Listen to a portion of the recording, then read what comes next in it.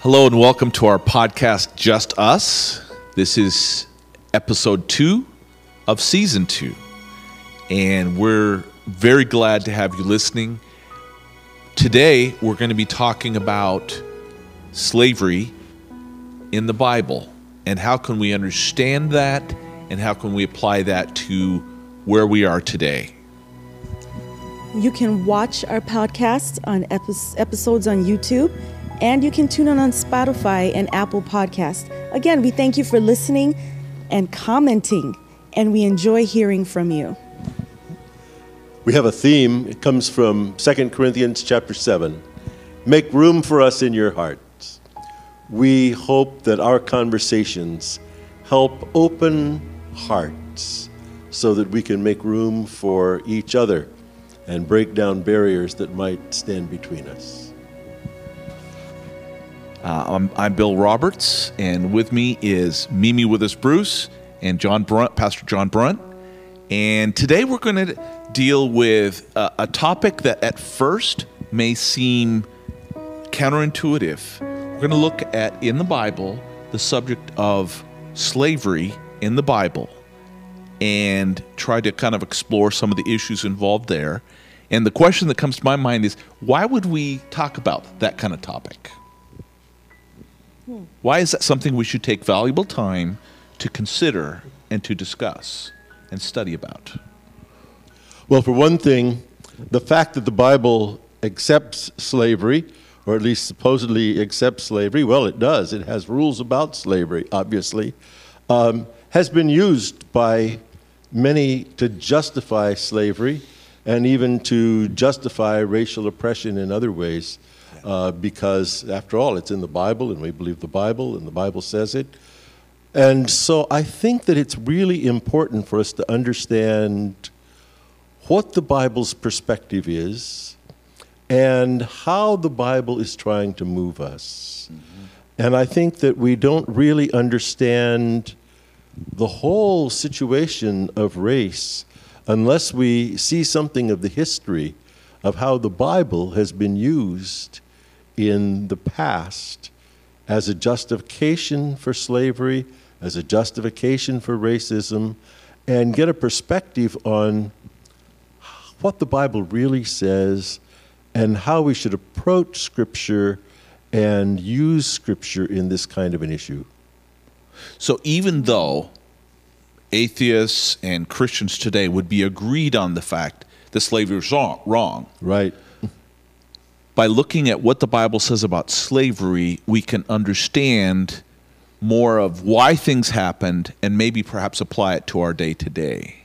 Sure, because we still live in a world that is very much affected by the history of 400 years of slavery in America. There's no doubt about that. Mm-hmm. So in the Old and New Testament, slavery is mentioned. In fact, in Genesis, it mentions probably one of the most the verses that has caused the most damage in the sense of being promoting slavery is the idea that the curse that Noah pronounced, and he pronounced on his son and his grandson, and he mentioned him being a slave. How can we understand that in context to apply for us today? Well, certainly as you go back historically, it is not true that had racial implications. Right. In fact, in the Old Testament, it's interpreted in terms of the Canaanites, right, who were there in the land when Israel came, and justification for Israel taking over that land and God giving it to them. But I think there's a basic principle maybe we need to understand first before we get into any specifics. Mm-hmm. And that's a principle of how we go about interpreting Scripture. Yes. If you go to the Old Testament in in Leviticus 24, it says an eye for an eye and a tooth for a tooth. Mm-hmm. In the Sermon on the Mount, Jesus says, "You've heard it said, an eye for an eye and a tooth for a tooth, but I say unto you." Now, does that mean that Jesus is going against the Bible? No. because he says, you've heard it said, but I'm saying something different now. And it really does say that in Leviticus. So how do we understand that? Well, I think if we're going to understand it, we have to think about some principles of how we interpret Scripture. Oftentimes, when God relates to his people, what he does is not the ideal. But what he does is try to move them in a direction. Jesus even says that. He talks about, well, you know, Moses said, give her a certificate of divorce. But from the beginning, it wasn't that way. Right. So he's saying some things in the law of Moses were, Jesus says, for the hardness of your heart. In Right. other words, God did the best he could with you, given your situation and the hardness of your hearts. It wasn't his ideal. It wasn't his ideal. And I take comfort in that because, frankly, there are some things in the Old Testament that I find really horrible. Yeah. Troubling. Just plain horrible. Yes. Now, let's go back to the eye for an eye and a tooth for a tooth. What that is really saying is only an eye for an eye and only a tooth for a tooth. You see, the natural human tendency is always to get revenge plus. Yeah. You know, it's not just to get revenge. You don't just get even. You get even and you throw in a little bit. I remember walking out the door one day, and there were two little kids, and one of them was about to throw a rock at the other one. And I took the rock away and said, I don't think you want to do that. And he said, but he hit me. And the other guy said, but he called me a bad name. Well, you see, bad name, hit, throw a rock, you know, pretty soon you've got nuclear war. It's escalating. One-upping on each other. One up yeah. on each other. Yeah. So Leviticus says, nope, just an eye for an eye and a tooth for a tooth. Jesus says God's ideal is that you don't get revenge at all. And leave that to God. Paul says, if your enemy is hungry, give him something to eat. If your enemy's thirsty, give him a drink. Don't get even at all. Yeah. So God was trying to move people in a direction. Right. Yeah. So often when we look at Scripture, it's not enough to think about what does Scripture say about this, Yeah. but we have to think what direction was God trying to push people here. Yeah. And I believe that Scripture is still trying to push us in directions where the Bible gives us the basic principles, but may move beyond what was in Scripture. So I think in the first century, it probably would have been very hard to simply say we're going to do away with slavery because they were part of a whole society where that was part of the fabric of the whole culture. About a third of the people in the Greco-Roman world were slaves. But I want to look in a little while at some of the things we find in the New Testament that certainly undercut it and move it in a further direction. And so I think that basic principle is something that needs to undergird this whole discussion, and that is to understand what God is really saying in Scripture. It's not enough to see what he says at a certain point, but we have to see what direction God is trying to push us.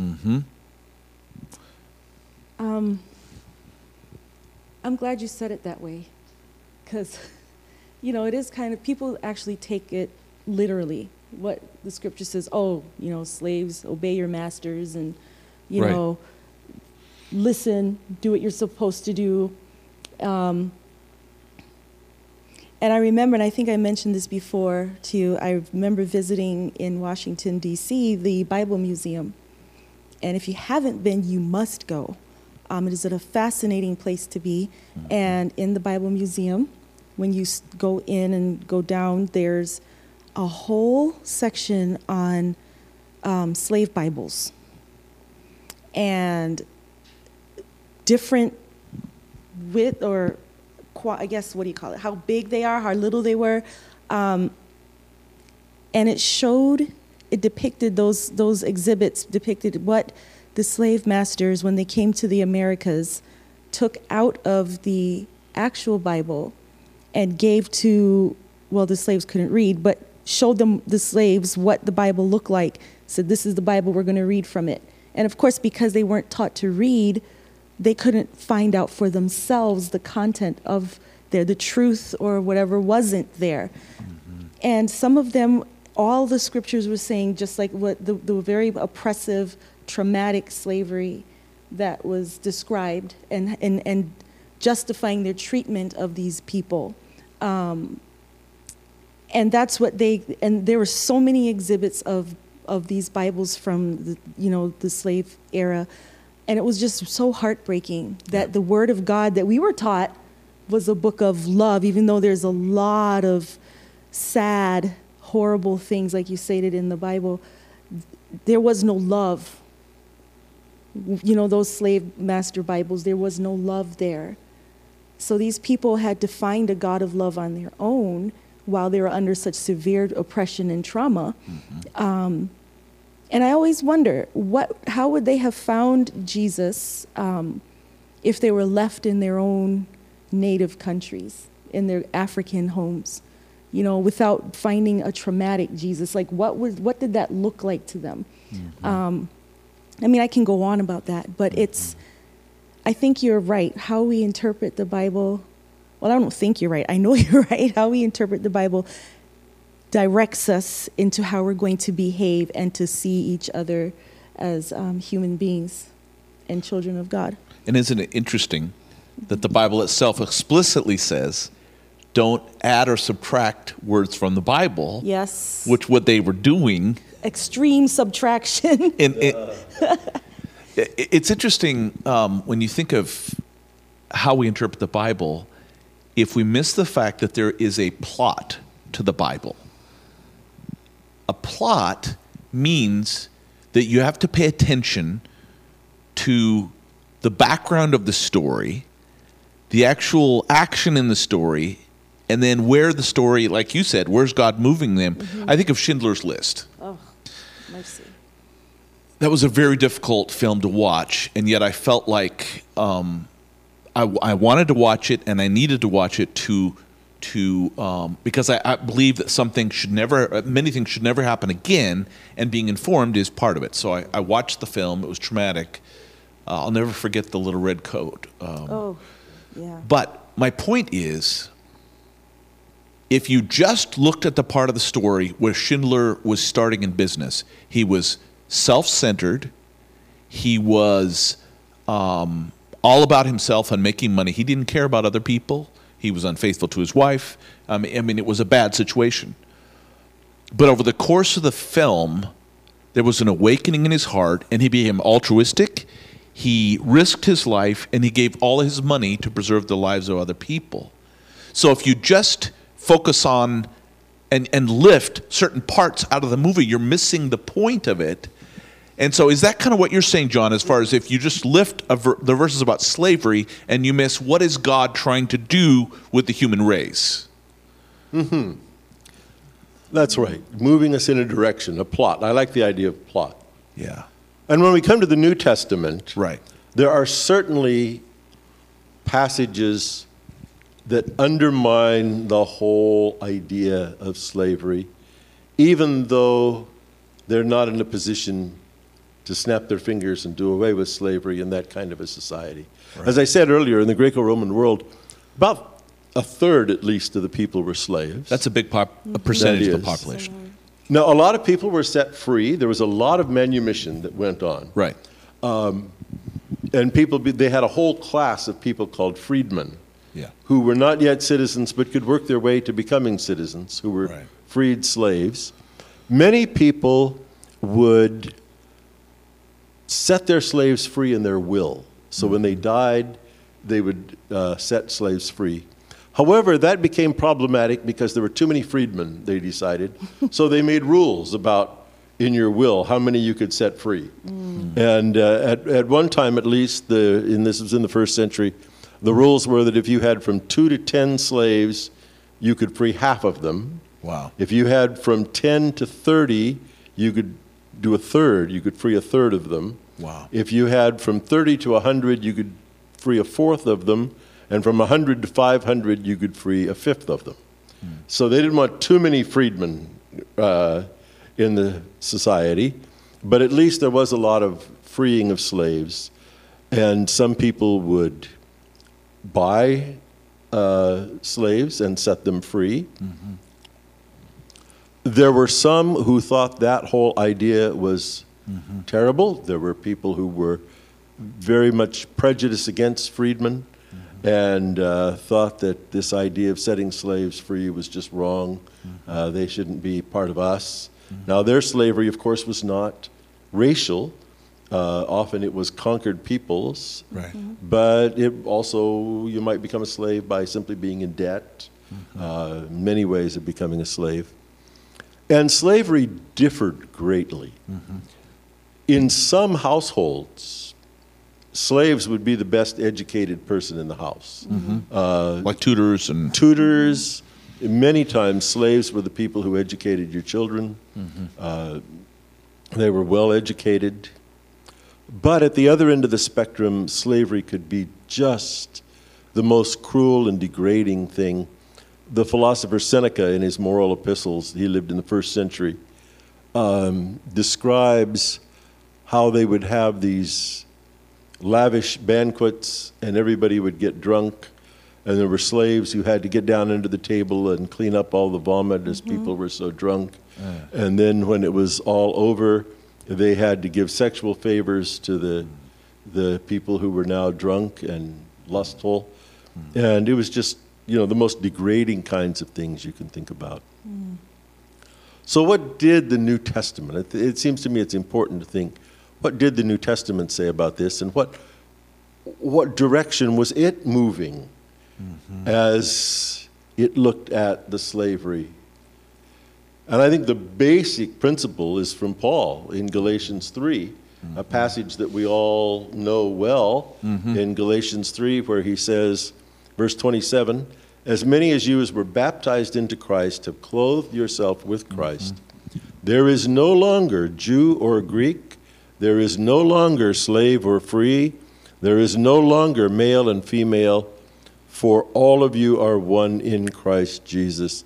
And if you belong to Christ, then you are Abraham's offspring, heirs according to the promise." So he says everybody belongs to God. Amen. There's no longer slave or free. Now, I think that if we're faithful to that passage, Right. we had to make that true in reality. Right. Absolutely. I don't think that was really open to the possibility of Paul, but certainly that was the direction he was pushing. Would you say, John, would it be fair to say that statement, by saying that masters and slaves were equal in the sight of God, that he was knocking out the philosophical underpinning of slavery? Absolutely. It's incongruent to say you could own someone who is your equal. Yeah. Because you look at slavery and both race. belong to Christ. Right. You look at slavery and racism. To maintain slavery in America, they had to minimize the slaves, and I've read documents where Southern slave owners and even theologians would say that they weren't as smart and needed to be controlled, which is totally wrong. Correct. And evil. But to make it work, you had to somehow minimize people, because if you believe they're both equal, philosophically it doesn't work. That's right. And people will point to the passage like in Ephesians 6 where it says, "Slaves, obey your masters." Right. But it's very interesting to see what Paul does there. It ends up being quite countercultural to his day, because this is a kind of literature that was very common among moral philosophers. It was called, well, they've given it a German name, Haustafeln, which means household tables, or they were rules for the household. And typically, the rules for the household would speak to the patriarch. Yeah. And they said the basic relationships, and this went back to Aristotle. Aristotle said there are 3 basic relationships in the household: husband, wife, parent, child, master, slave. And he says in each case, there's an inferiority that the master needs to recognize, that he needs to keep the others in place.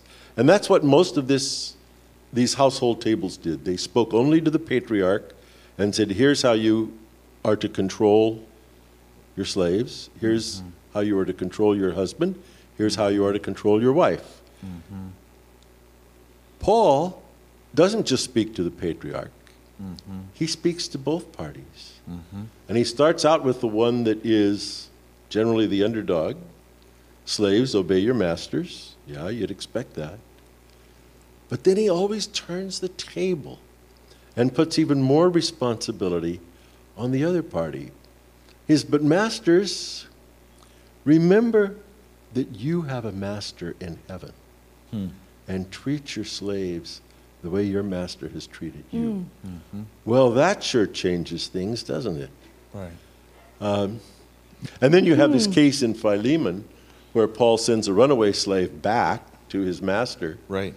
And says, I want you no longer to consider him slave, but consider him your brother. And accept him back. Yeah. And then he has this intriguing thing where he says, now, I know you're going to do what I ask, but I know you're even going to do more than what I ask. Let me read it in Philemon. So if you consider me your partner, welcome him as you would welcome me. And as I say, not as a slave, but as a beloved brother. If he's wronged you in any way or owes you anything, charge it to my account. I, Paul, am writing with my own hand. I will repay it. Of course, I'm not saying that you would owe me your very life. Make it hard for him to jab. send Paul a bill, wouldn't it? Paul doesn't mess around. No, he didn't. Yes, brother, let me have this benefit from you in the Lord. Refresh my heart in Christ. Confident of your obedience, I am writing to you, knowing that you will do even more than I ask. And so it's very clear that what he wants is for Philemon to let Onesimus free. Now, if you take, because in some of the slave Bibles that I remember seeing, they don't read the rest of the verse, about how Paul describes what he wants, to happen there. They just cut it off that slaves obey your masters. Right. And then I think that justifies the evil that was depicted upon, that traumatic, physical, Right. emotional, mental, spiritual oppression from a slave. Yeah. So I always wonder, because sometimes the Bible leaves you with cliffhangers, what happened with those two? Oh, wouldn't you love to know? Yeah. I would love to know what happened when Onesimus went back. The very fact that we have the letter would seem to suggest that Philemon didn't just tear it up and throw it in the fire. Right. He must have taken it to heed, at least to some degree.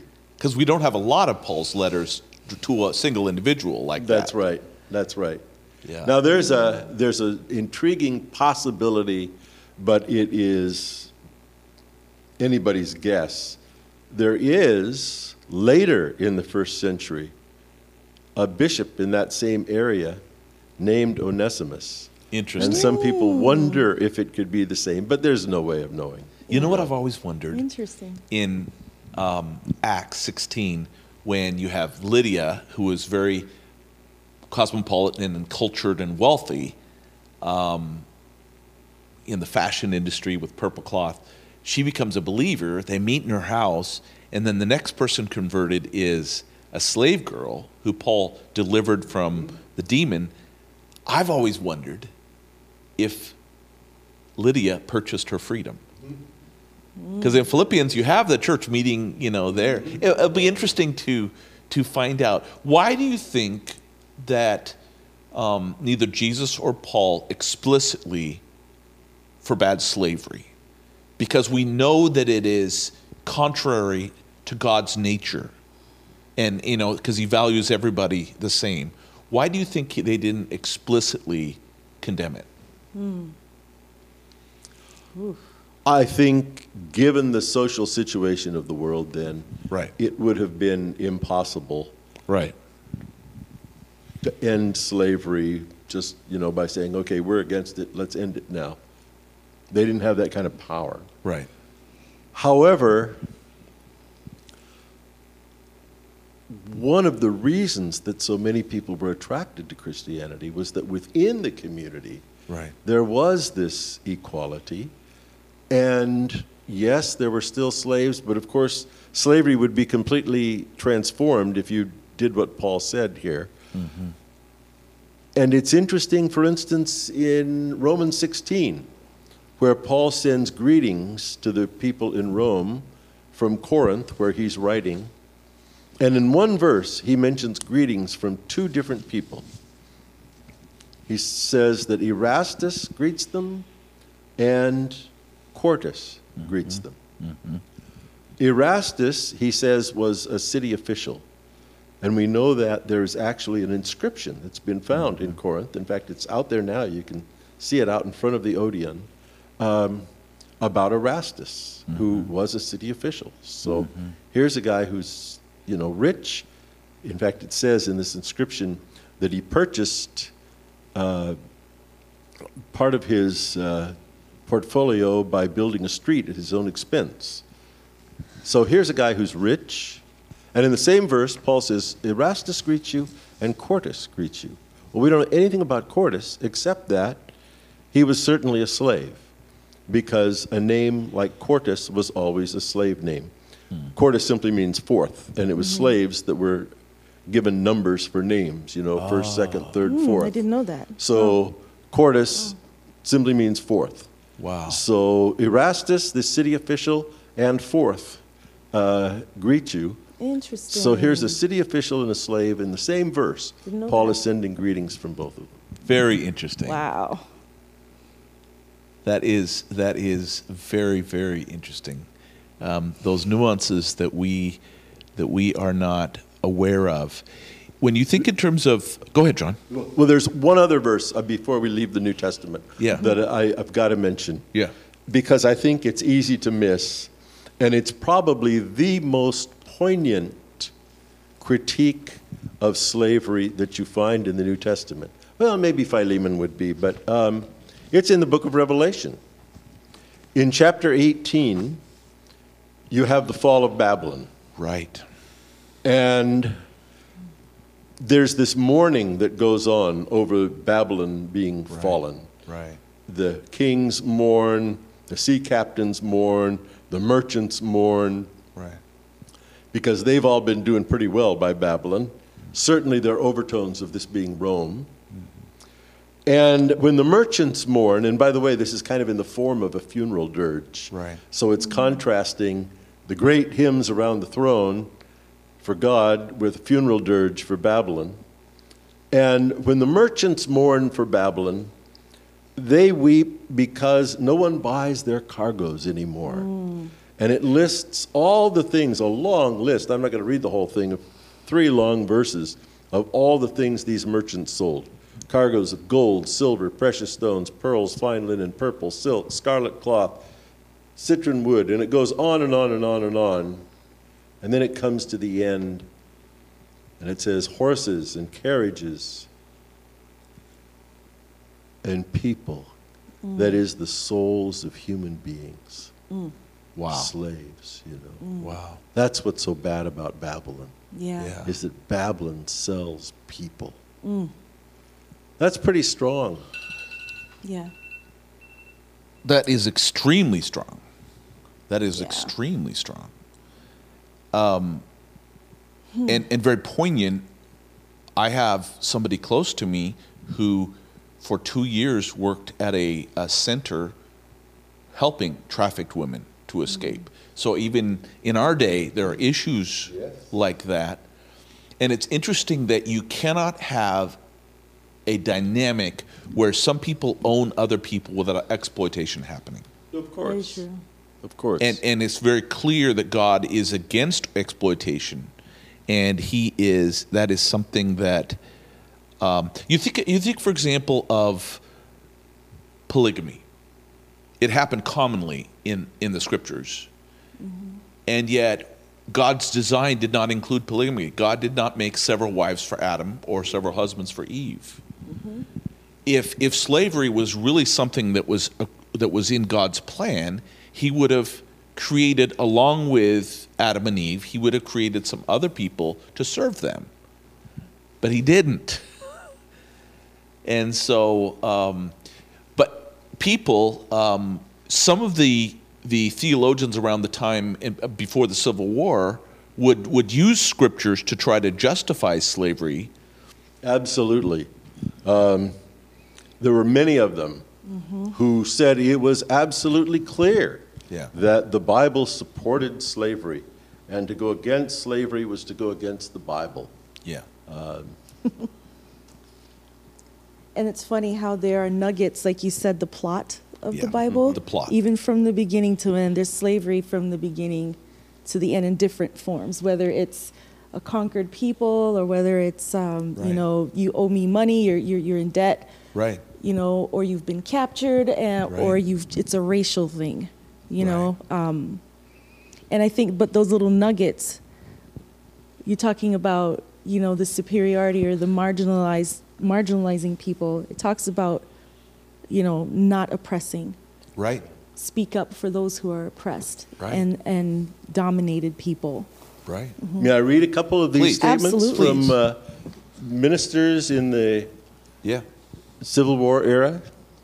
Here's one named John Henry Hopkins, writing in 1864. The Bible's defense of slavery is very plain. St. Paul was inspired and knew the will of the Lord Jesus Christ and was only intent on obeying it. And who are we that in our modern wisdom presume to set aside the Word of God and invent for ourselves a higher law than those holy scriptures which are given to us as a light to our feet and a lamp to our paths in the darkness of a sinful and polluted world? But that's a very literalistic view of the Bible, isn't it? Absolutely. Here's one more. This is, he was actually a governor of South Carolina. It is vain to look to Christ or any of his apostles to justify such blasphemous perversion of the Word of God as abolitionists. Whoa. Although slavery in its most revolting form was everywhere visible around them, no visionary notions of piety or philanthropy ever tempted them to gainsay the law, that is, the New Testament writers, even to mitigate the cruel severity of the existing system. On the contrary, regarding slavery as an establishment as well as an inevitable human condition of human society, they never hinted at such a thing as the termination of slavery on earth, any more than that the poor would cease from the land. It's impossible, therefore, to suppose that slavery is contrary to the will of God. It is equally absurd to say that American slavery differs in form or principle from that of the chosen people. We accept the Bible as the definition of our slavery and its precepts as the guide for our conduct. Wow. It's hard to listen to, That is. honestly. It is. It's hard to listen to. So what happens to religion if we interpret the Bible in a very literalistic way? In other words, okay, oh, look, there was slavery in the Bible, so it must be God's plan. What does that do to our faith if we read the Bible in a very literalistic way like that? I think none of us would be here. Yeah. You know, none of us would be here because Leviticus has some very literal punishments or repercussions for wrongdoing. Right. You know, where's the moral compass? Yeah. Where do you say, how am I going to interpret, like, you know, what the Bible says and the direction that I'm supposed to go? Do I go and drag somebody off to the edge of town and stone them for doing something? I'm sure that happened, you know, but where do you stop and then grace enters? Right. You know, and then, like you said, where do we see each other as equally, you know, justified and under the cross? Yeah. You know, and I don't know how that just, well, I guess I know how sin entered the world, Right. but then how do you bring us back together? Right. But you know, I don't know. saw a person argue just not that long ago. I mean, within the last 2 weeks, so very recent. As part of fights going on in a school board about what kind of history ought to be taught to kids in school, that was saying we need to realize that slavery was not that bad in America. That think of how much better off these people were coming to America than if they had stayed kind of savages in Africa. So we need to get over this business of beating ourselves up about slavery in the past. It really wasn't that bad. Which, when you think of, I've been doing some reading recently on trauma, and trauma can actually be passed through to the generations. Of course. And the trauma that entailed and the brutality to maintain the system of slavery, the fear and the intimidation and the brutality that they had to go to in order to maintain that freedom. The human heart has a tremendous impulse to be free. And so they had to be so barbaric to maintain that system that there's no, in my mind, there's no way it can be justified as a biblical. That's right. But the systems so many of the systems we've had since. Right. The whole Jim Crow. Right. And the laws that we've talked about in previous episodes of this podcast. Right. The sundown towns and the housing that you brought to us, the redlining. Yeah.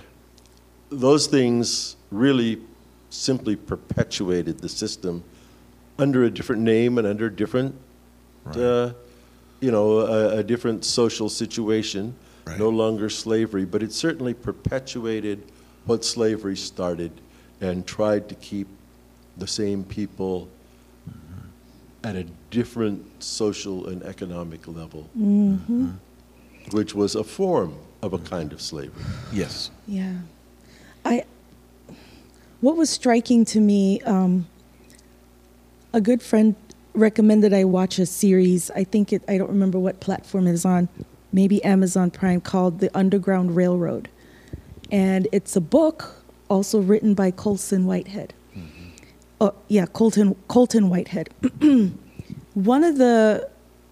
I had to stop watching this series because it was very traumatic, but it was the reality of what happened, and it was what happened to these people, what they showed. It was extreme because slavery was extreme. Racial, traumatic slavery. It was a very traumatic experience. And what he described, I'll never forget. And it just struck me as incredible and kind of scared me a little bit because one of the paid, what do you call those people who capture slaves? The slave catchers. Yeah. Caught a runaway slave and entered this town. And the first thing you hear when they enter this town, in the middle of the town is like a gazebo kind of thing where the townspeople are gathered there and they're singing an old hymn. Now, this is a white town. And they're singing an old hymn, very famous one. I think it was, I don't remember what it was. Maybe it was Jesus, Keep Me Near the Cross, or some very famous hymn. And these people were singing their hearts out under this gazebo, and it was a white town.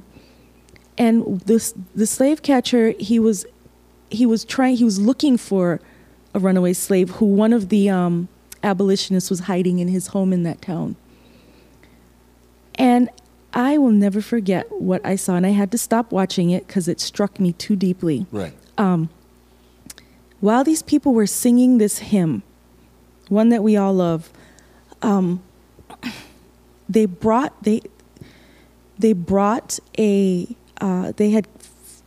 had found a slave, and two of the men, the townsmen, brought her to the gazebo or in the middle of the town.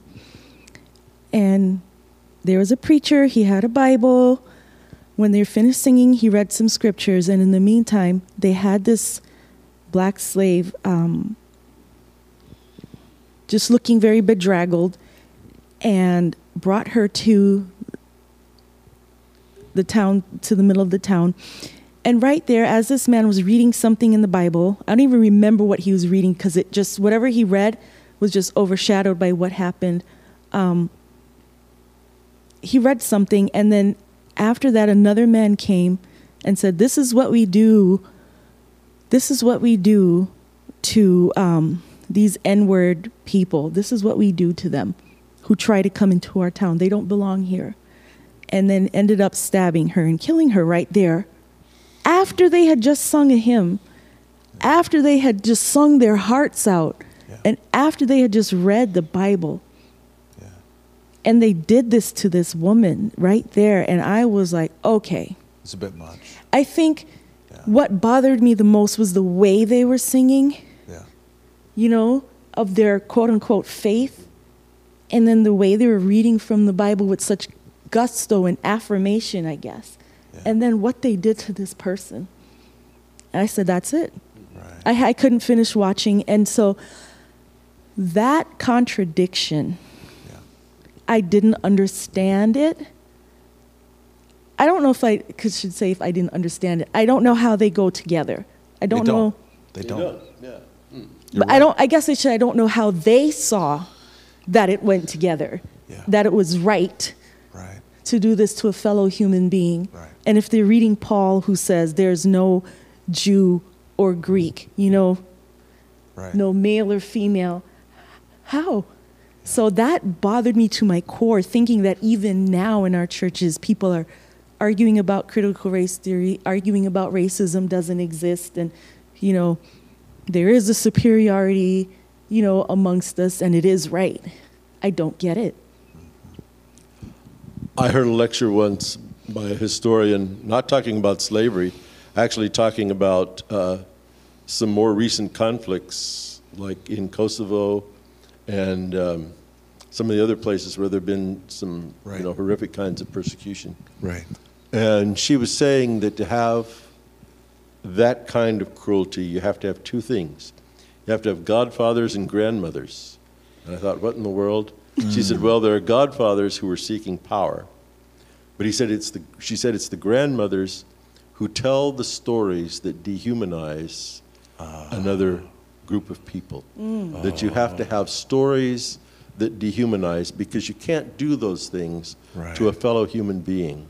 But if you have enough stories that tell of a history that says these people are not really human, why then you can have that kind of cruelty. Mercy. It almost desensitizes. Yes. I remember hearing that in Rwanda, where the different tribes, the Hutus and the Tutsis, but they would call the Tutsis cockroaches. In other words, they had to dehumanize them to feel justified in the barbaric and the cruel and inhumane treatment, which that's the whole point of Jesus when he read his mission statement, when he went to Nazareth in Isaiah 61. One of the lines in there, he came to bring freedom for the captives. And if that was Jesus' core mission, if that was his core mission, now isn't it true, John, that our first General Conference president for the Seventh Adventist Church, his home was a station in the Underground Railroad? Yes, I was going to mention that when you mentioned the Underground Railroad. We have a history in our own denomination of pioneers who were strong abolitionists. And our very first General Conference president, John Byington, actually led one of the stations on the Underground Railroad. Wow. And another one of our early leaders, Ellen White, wrote that it was a sin for people to obey the fugitive slave law, which said you had to return slaves to their masters if they were caught. And she actually called it a sin, said to obey this law is a sin. Wow. That's a significant statement. The idea was that our conscience is accountable to God, first of all. Not to man, yeah. And that is, so we've talked about slavery in the Bible and we've talked about some of the misconceptions that people have had. How does this relate to where we're living now? How can we apply this this understanding to our generation today? What I would want to say is the Bible's still pushing. It's still pushing. It's still pushing because we aren't there yet. We're not No, there. we're And not. we have ways to go. I mean, as Jesus talks about the kind of love that creates community that overcomes all of these boundaries, we've still got a lot of boundaries in our society and a lot of prejudices. And so we still need to be pushed. And I think Scripture needs to keep pushing us, and we need to be open to that pushing. And so this history is very relevant to right now as I see it. I would agree 100%. History has shown us, or the Bible has told us, that there's nothing new under the sun. Right. And it keeps repeating, and it keeps repeating. And it seems like I don't know if we're being pushed harder or if the pushing is softening or laying off. Because either what did they say in the Bible? We're like a hard-headed people, or, we don't want to learn and we don't want to listen. Yeah. And I just want to mention, and I don't know if either of you have read this book. I started to read it and I had to pause. It's called The Cross and the Lynching Tree. I started it too, and it got a little much for me. By James H. Cone. I started to read it, and it's deep. And I believe, I haven't gotten that far yet, but I believe they're comparing, how slaves, the whole Jim Crow era where all the lynchings happened, to how, Jesus died on a tree. And that horrific death was the same as the horrific death on a cross. And I was like, okay, I'm just getting into it, so I can't elaborate a whole lot more. But for right now, it's a very intellectual book, which sometimes is over my head, but it's deep. And I'm starting to understand that this is just it's showing us that how this is not different. God knows our suffering. He knew the suffering of the people, the enslaved, the captives. And for today, there are so many different forms of slavery. And it may not be in the literal sense that we saw, with the African slaves in the Americas, but there's still slavery of this this new Jim Crow, of racism, of shootings, and it's sometimes too much, and it has permeated more in our society, and it's in our church with the racism. The microaggressions, the biases, unconscious, whatever they are, we need to address it. And we, like you said, Pastor John, we need to allow ourselves to be pushed out of our comfort zones. And I think the Bible is about that, because Jesus certainly did that to the religious leaders and even to all those people in society. He pushed and he pushed and he pushed. And he used commoners and intellectuals like Paul to help push Paul out of his comfort zone, out of oppressing people and killing them for their religious beliefs. So I am willing to be pushed myself.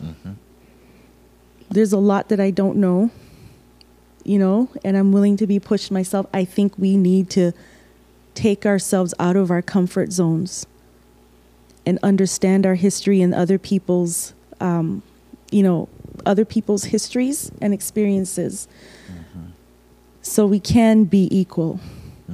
I don't know what equal means, but equal under the cross of Christ. Because if you think in terms of some of what we read from the theologians about the time of the Civil War, and they were justifying, they were reading the Scripture very literalistic. But my question would be, if the blood of Jesus applies to every race of people, then no race of people are superior or inferior to any other race. Of course. They're all God's children, and that if the blood of Christ applies and brings salvation to everyone, then it's an insult to that cross if we as humans value or devalue some more than others. Absolutely. It's incongruent with the Creator who created us, and when he recreated us at the cross, through the death and burial and resurrection of Jesus. Yeah. And what do we pray in the Lord's Prayer? Thy kingdom come on earth as it is in heaven. And I think of Jesus. One of my favorite stories is in Matthew chapter 15, where Jesus, the only time besides when he went to Egypt that he left Judea and Galilee, and he traveled up to Tyre and Sidon to visit that Syrophoenician woman. And the disciples, she came asking to heal her daughter, and Jesus didn't answer her. And the disciples said, send her away. And then she kept asking, and so he said, well, I was only sent to the lost sheep of the house of Israel.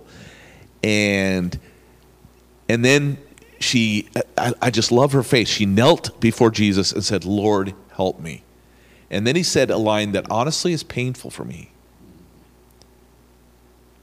It is not right to take the children's bread and feed it to the dogs. Mm-hmm. He actually called her a dog. I didn't want to preach on that verse for years until in the Greek, it's the little dogs. Mm. He was signaling to her, it's the puppies, the little dogs that are part of the family. But the reason I think that story is so applicable to what we're talking about is he, almost like with her, acted out a drama for the disciples to see this is how they would treat someone.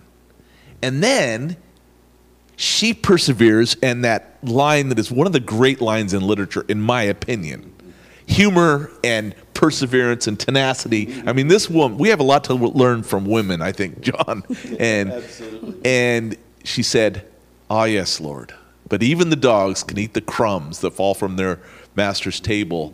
To me, that is so profound, her saying, whatever you have for me, if it's from you, it's good enough. And then Jesus was amazed at her faith. But to me, he acted out that drama to show that her faith, her ability to have faith in him, meant that she was of equal value with the disciples. And it was almost like he was holding up a mirror for them to see the prejudice that was in their own heart. Mm-hmm. So what, any last thoughts or comments on this subject as we... I always like that scripture in Revelation, and it's a song as well, that these are they who have come through great tribulation. Right. You know, and they've washed their robes white in the blood of the Lamb. And it also talks about, in Revelation, it's so profound that standing before the throne, there's a whole multitude of people. Yeah. And these people represented every nation that ever existed, every tribe, every language, every color. Yeah. And I think that goes along with what you read about from Paul, who said there's no Jew or Greek or no male or female or no rich or poor or whatever. There's no slave or master, because when you stand before God, we're not going to be judged on who was a master or who was a slave. No. You know? And when you get to heaven, there isn't going to be a section for slaves, former slaves or whatever, or masters, or rich or poor, or Jews or Gentiles. That's not going to exist. Mm-hmm. And I believe, and I just love those scriptures. And just that visual in my mind is just a beautiful sight. And I don't know if at any point any of that will be eliminated before Jesus, comes again. I don't believe it will happen. I don't know. But I believe we need to strive for that vision, to be pushed, like you said, to do whatever we can to, if your gift is like the person who's close to you, who deals with trafficked women, is your gift to really help release the captives and to bring them some peace, right? or to be pushed out of our comfort zones. I think that is what we need to strive for. It's relevant today. There's so many types of slavery, and I think racism is a mental slavery. It is. And we need to be pushed out of those and pushed into something better. And so I keep that song in my head, These Are They, and I keep that vision of the multitude of people, because that gives me hope, Yeah. that yes, there is a time when none of this evil is gonna exist. And all of that will be the former. Yeah. And so, I'm looking forward to that. Yeah, that is very true, and I agree with you, Mimi.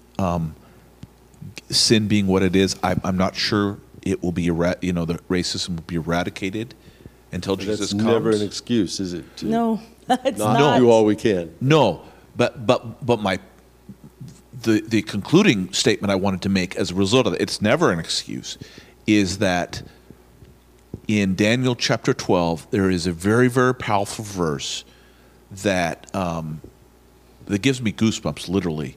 It says, many will be purified, made spotless, and refined. And it says, the wicked will not understand, but the righteous will understand. Understand what? What God is doing, where he's pushing us, and how he's trying to restore this broken world that he never intended for there to be sorrow and pain and mistreatment and trauma. And so I do believe, while I agree that it will never be fully eradicated, I do believe that as Christians we can be an example that what Jesus can do among people, among humans. Yep, we can't forget the past. The past has happened. Yeah. It's just like we can't forget our own personal past. We can move forward and from it to something better. You can't forget that slavery existed. You can't forget that, the Holocaust happened. You can't forget that the Japanese internment happened. You can't forget, the Rwanda crisis happened. You cannot forget any of that stuff. And it's there because of what those things that have happened, it's there to push us forward to something better. I think that's what, the whole Bible, those beautiful threads of love and grace and truth are all about. Yeah. To push us beyond those horrific events in history. Yeah. You can't forget it. You can't. But you can move forward from it to something better. Yeah. And to keep hope in that something better. Yeah. Desmond Tutu said something that I think is really profound, that to move forward and to heal, the stories have to be told. You can't just, that's in the past. The stories have to be told, and forgiveness has to be extended for us to heal and move on. And it takes both. You can't, it's cheap forgiveness to just say, okay, everything's forgiven. There needs to be witness to be born, but then it also needs to, and that's where the grace of Christ flows in. And any last comments, either of you? Just very quickly, I think we also need to acknowledge that wrong has been done, Yeah. And just like for our personal selves, I've done wrong. Yeah. And if you've wronged somebody, if you've sinned against God, and you have to acknowledge that you've done something wrong. And America has an issue with acknowledging that wrong has been done, that great harm has been done. I find it interesting that in Nehemiah chapter 9, when they come, they've rebuilt the walls and they're coming to dedicate it. And part of their worship service, they have a long worship liturgy there. And part of their worship service is, it says, they confess the sins of their ancestors. And I'm always intrigued by that, and I'm sure some people would say, why in the world would you ever confess the sins of your ancestors? You weren't there, you didn't do that. Right. But they confess the sins of their ancestors, because that is part now of the renewal and rededication. Yeah. That's beautiful. And that's actually very personal for me, John. My great-grandfather's name was Eugene B. Stonewall Jackson, Robert E. Lee Roberts. Oh my. So that's very clearly, Wow. you can tell what side he was on. And, what's interesting about that is the story. I have an uncle that I met once in my life. I went preaching in Alaska, and I met him in Nome, Alaska. And he told me stories about my great-grandfather. And he was a mean, I mean, the kids would leave home as soon as they could. He was abusive, and he was not a nice person. So, but again, the cross of Jesus, because Christianity entered my family, and there's hope. So thank you so much for tuning in and listening to the podcast. We are very passionate about moving us forward, like you said, John, to what God wants us to be, that, like the Lord's Prayer said, thy kingdom come on earth as it is in heaven.